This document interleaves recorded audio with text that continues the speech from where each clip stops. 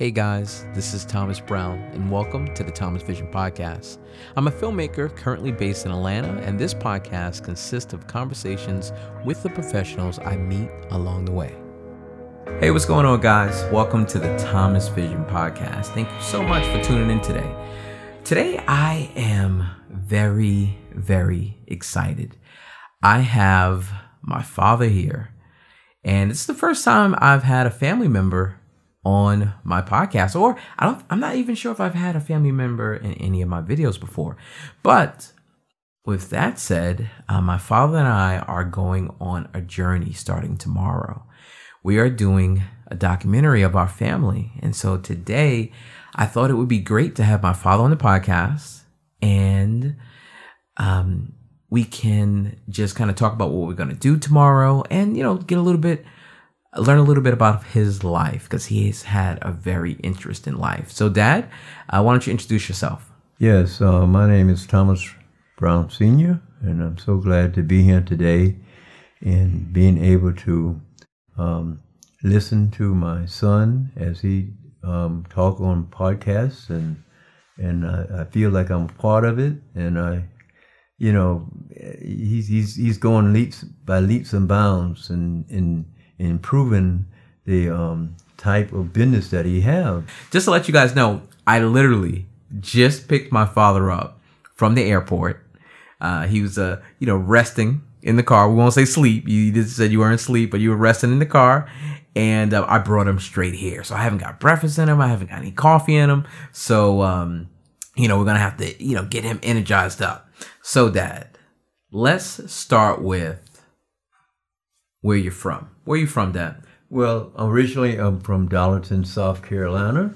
I was raised in a cotton field. I don't know whether any of y'all know anything about that, but I worked hard. I started working when I was 7, and I started doing landscaping, lawn service, and I just picked up a whole lot of things. And this lady that I was working for, she taught me what weed was and what a flower was, and I used to help her with her flower beds. You've been doing landscaping. Now, you worked for the post office, but then you always have done landscaping. Yes. How many years would you say you've been doing landscaping so far? Well, I've been doing it almost about all my life, since I was 7, and it just kept going. It started getting better and better, and then my father, he bought a gas lawnmower. We was just using a little push lawnmowers that had the little rotary blades.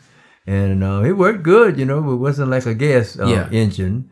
So my father told me he paid $90 for it. He said if I paid him half of what he paid for it, I could have it. So so your father still made you pay for it. You had to pay for it. Yeah, he met me halfway, you know. Yeah. So I started cutting grass in the neighborhoods, and then I would go. I think that's why you're so tough, Dad. Because nowadays I probably would have just given the lawnmower to my daughter, but he made you work for it. Yes, I had to work for it. Yes. Yeah. And I remember when I was 3 years old, he taught me how to toenail. He was a carpenter. Went to school for that, and also brick mason. So I think I inherited the gift that he had. And so far as landscaping is concerned, I enjoyed doing it. They had neighbors, that were around, they wanted me to cut their grass. They wanted me to do their flower bed. And it just kept going and going and going. And then I got better. And I just, grateful that I had a business. When I was 14, I'd go around neighborhood cutting grass and trying to save my money. And I remember my parents, they were a little short on their tuition with my sister, my baby sister. And I had some money. I had $50, and I donated that and to help her with her tuition, And I just thank God that I had a little trade, And I try to tell these young people today, they have to learn how to do something for themselves. Don't depend on everybody to do something for you. If you can make money for somebody else, you can make some for yourself. That's In fact, you can write your own paycheck. I always jokingly say I fired more millennials than McDonald's, right? Because a lot of people, young people I've had work for me, they have not worked as hard as I would have liked. And just like your dad made you buy that lawnmower. Now, were you 7 when you bought that? How old were you when you bought that lawnmower? No, I was 14. You was 14. All right. Yeah. And we're going to talk about when you were 15, because I believe you started preaching when you was 15, right? Yes. Yeah, okay, yes. okay. I remember that. So, but my father bought me my first fishing rod when I was 2 or 3. Mm-hmm. And he had me cutting grass and helping with the grass since I was like 4. Yes. And some of you may not remember, maybe some of you are from New York, but there used to be a store called TSS. TSS. And my father wouldn't just buy me toys from the TSS. It was like what you consider like maybe like a Walmart like of that day. Yes. Yeah. So, it had a lot of different things, but it had a really nice toy section. Mm-hmm. And so we wouldn't go to Toys R Us. Most of the time we'd go to TSS. I used to love the TSS toy section for some reason. But the requirement for me to get something from TSS was that I had to help my father doing landscaping.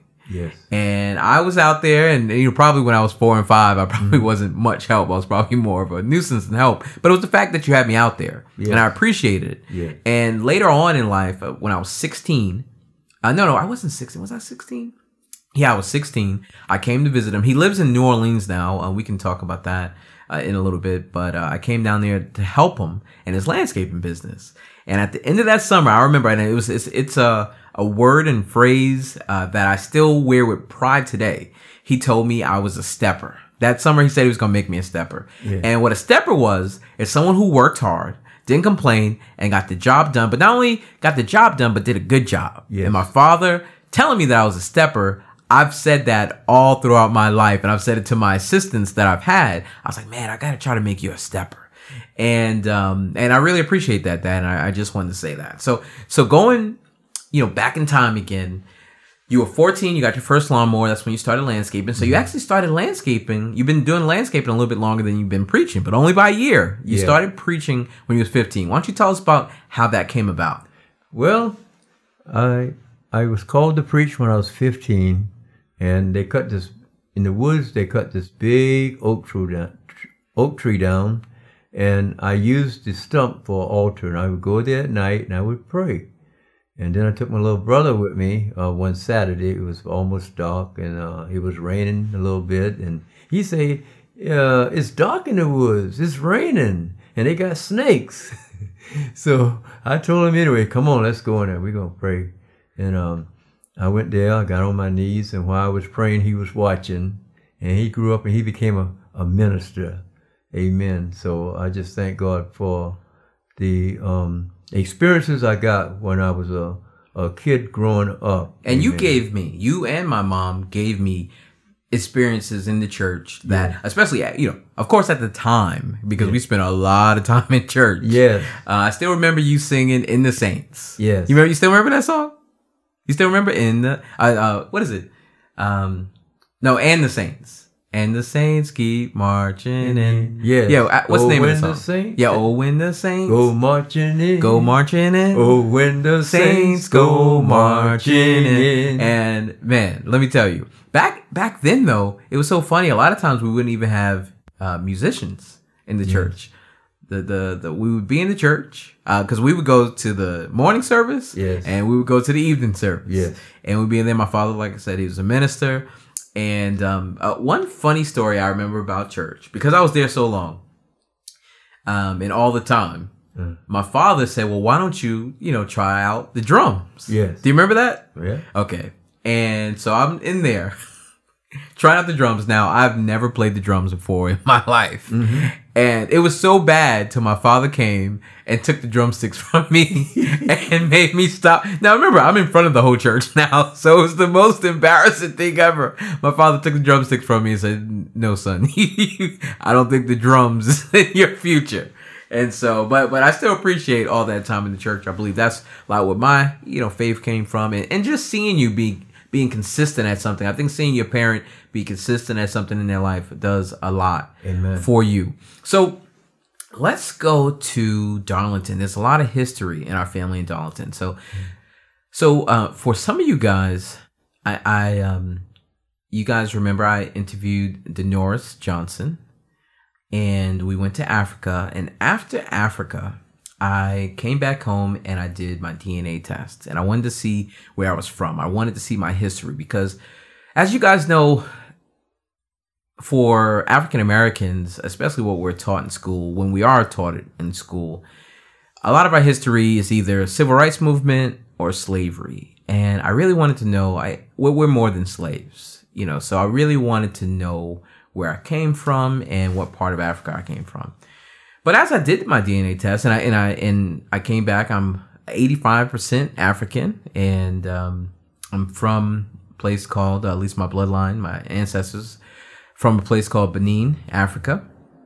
And I started thinking about it, and I was like, well, doing this documentary on Africa, which is great, and I'm so excited for, why not do a documentary on our family, right? And see where we came from. Yes. And so I just, wanted to use that as a prerequisite for this documentary that we're doing now. So basically this documentary, I haven't thought of what the name would be. My father would call it The Thick and the Thin, probably. The Thick and the Thin. But I'm going to be following my father this week in Darlington, North Carolina.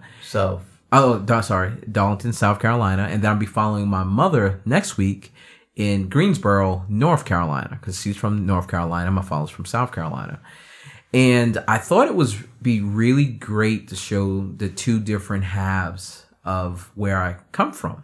So now, Dad, why don't you tell me about Darlington when you were growing up? I know in the past you've told me that there was a lot of racism there, but there was also a lot of love there as well. So why don't we start with the kind of, I guess, growing pains of Darlington back then and some of the struggles you had to deal with when it came to racism? Yes. Number one, let me just tell you about my father. He was the first black policeman in Darlington. That was in the 50s.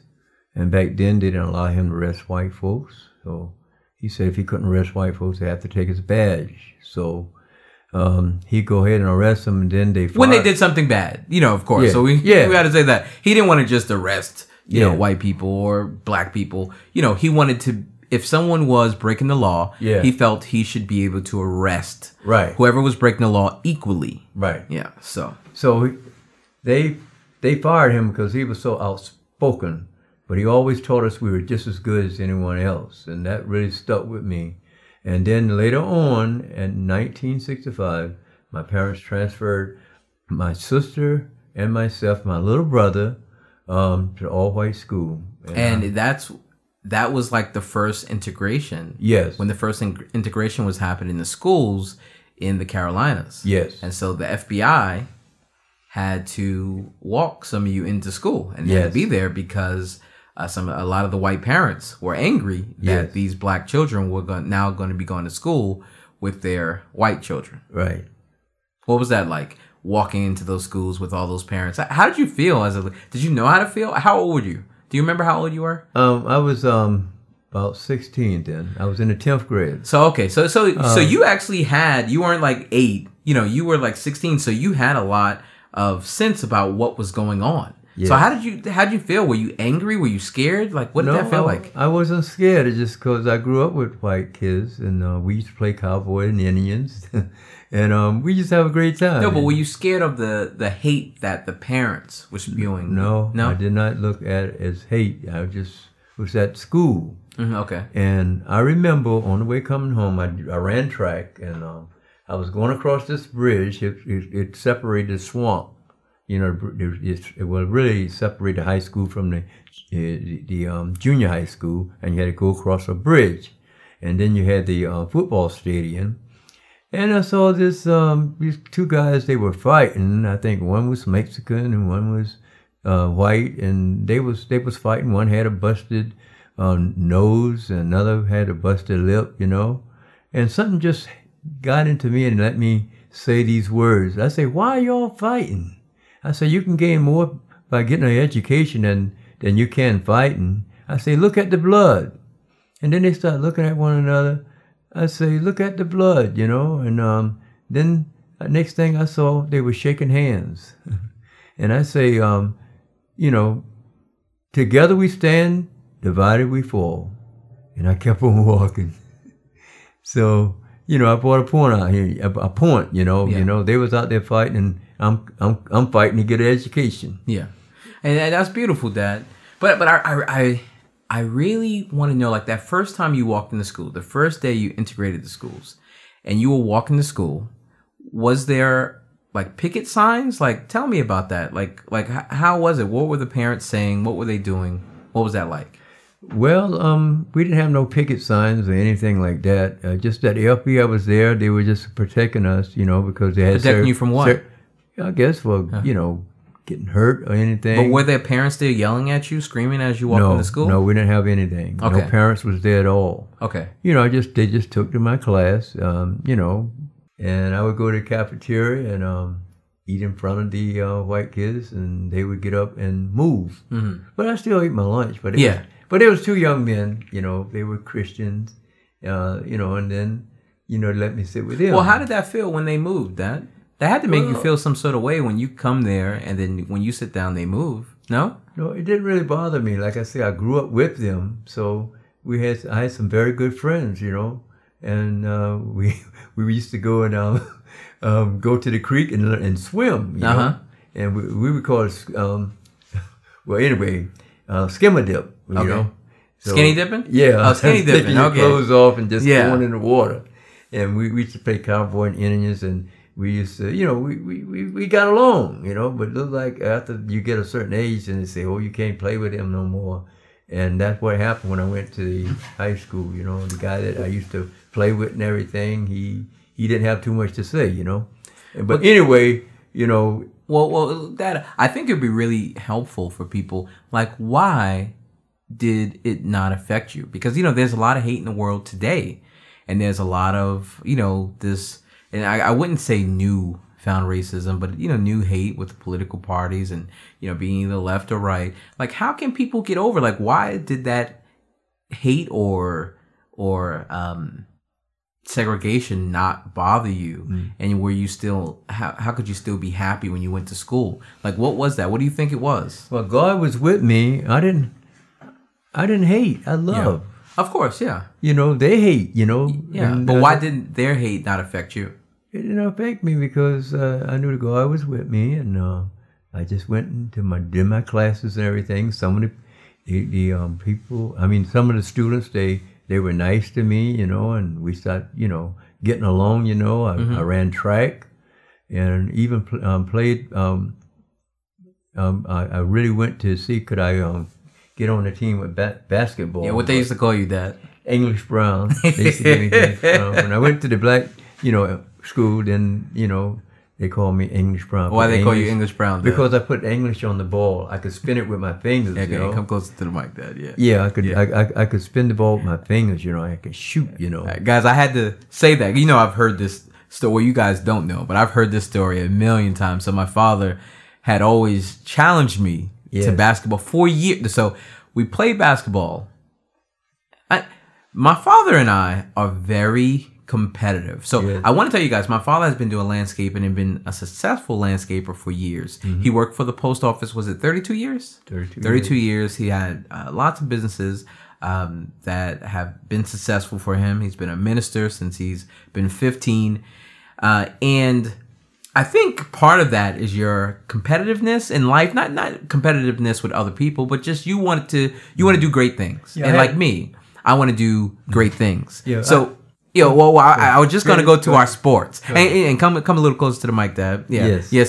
So my father, when we were 12, I was either like 9, 10 or 12, something like that. 10, 11, 12. And we played basketball, and my father was what you call a hacker, right? And if you guys don't know what a hacker is, that means someone who blatantly fouls, hits you when you're playing. So I wouldn't play basketball with him for years. I refused to, because he poked me in my eye. Scratching me.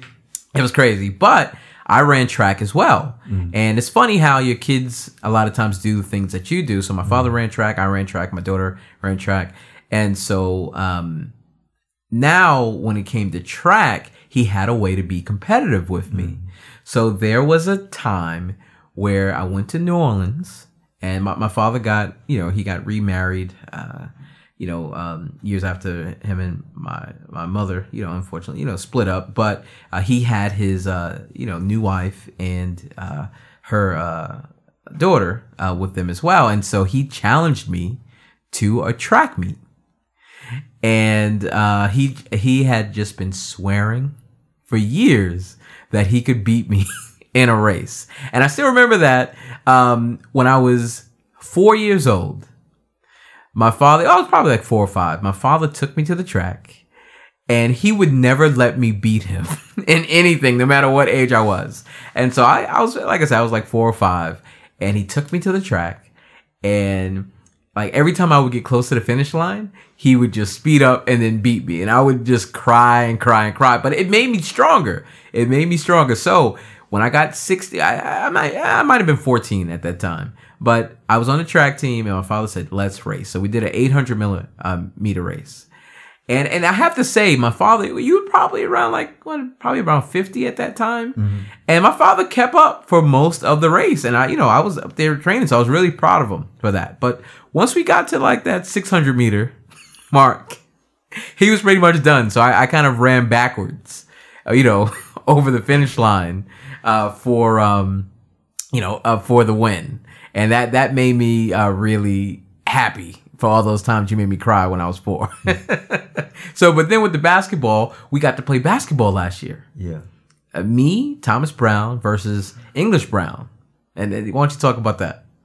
Well, I wasn't that young like I used to be. He was 69 years old. 69 and years. he did a really good job. Yeah, but you won. I may have won. Yeah, you won. We won. But you did a really good job. I hope one day that I could be as good a shape that you are at 7 years. My father, for those of you listening, my father's in shape. He still does landscaping. He is in such good shape, and much better, especially look-wise, shape than me. Still got a flat stomach, got muscles on him, and so I'm really proud of you, Dad. Yeah, So what's the secret to that?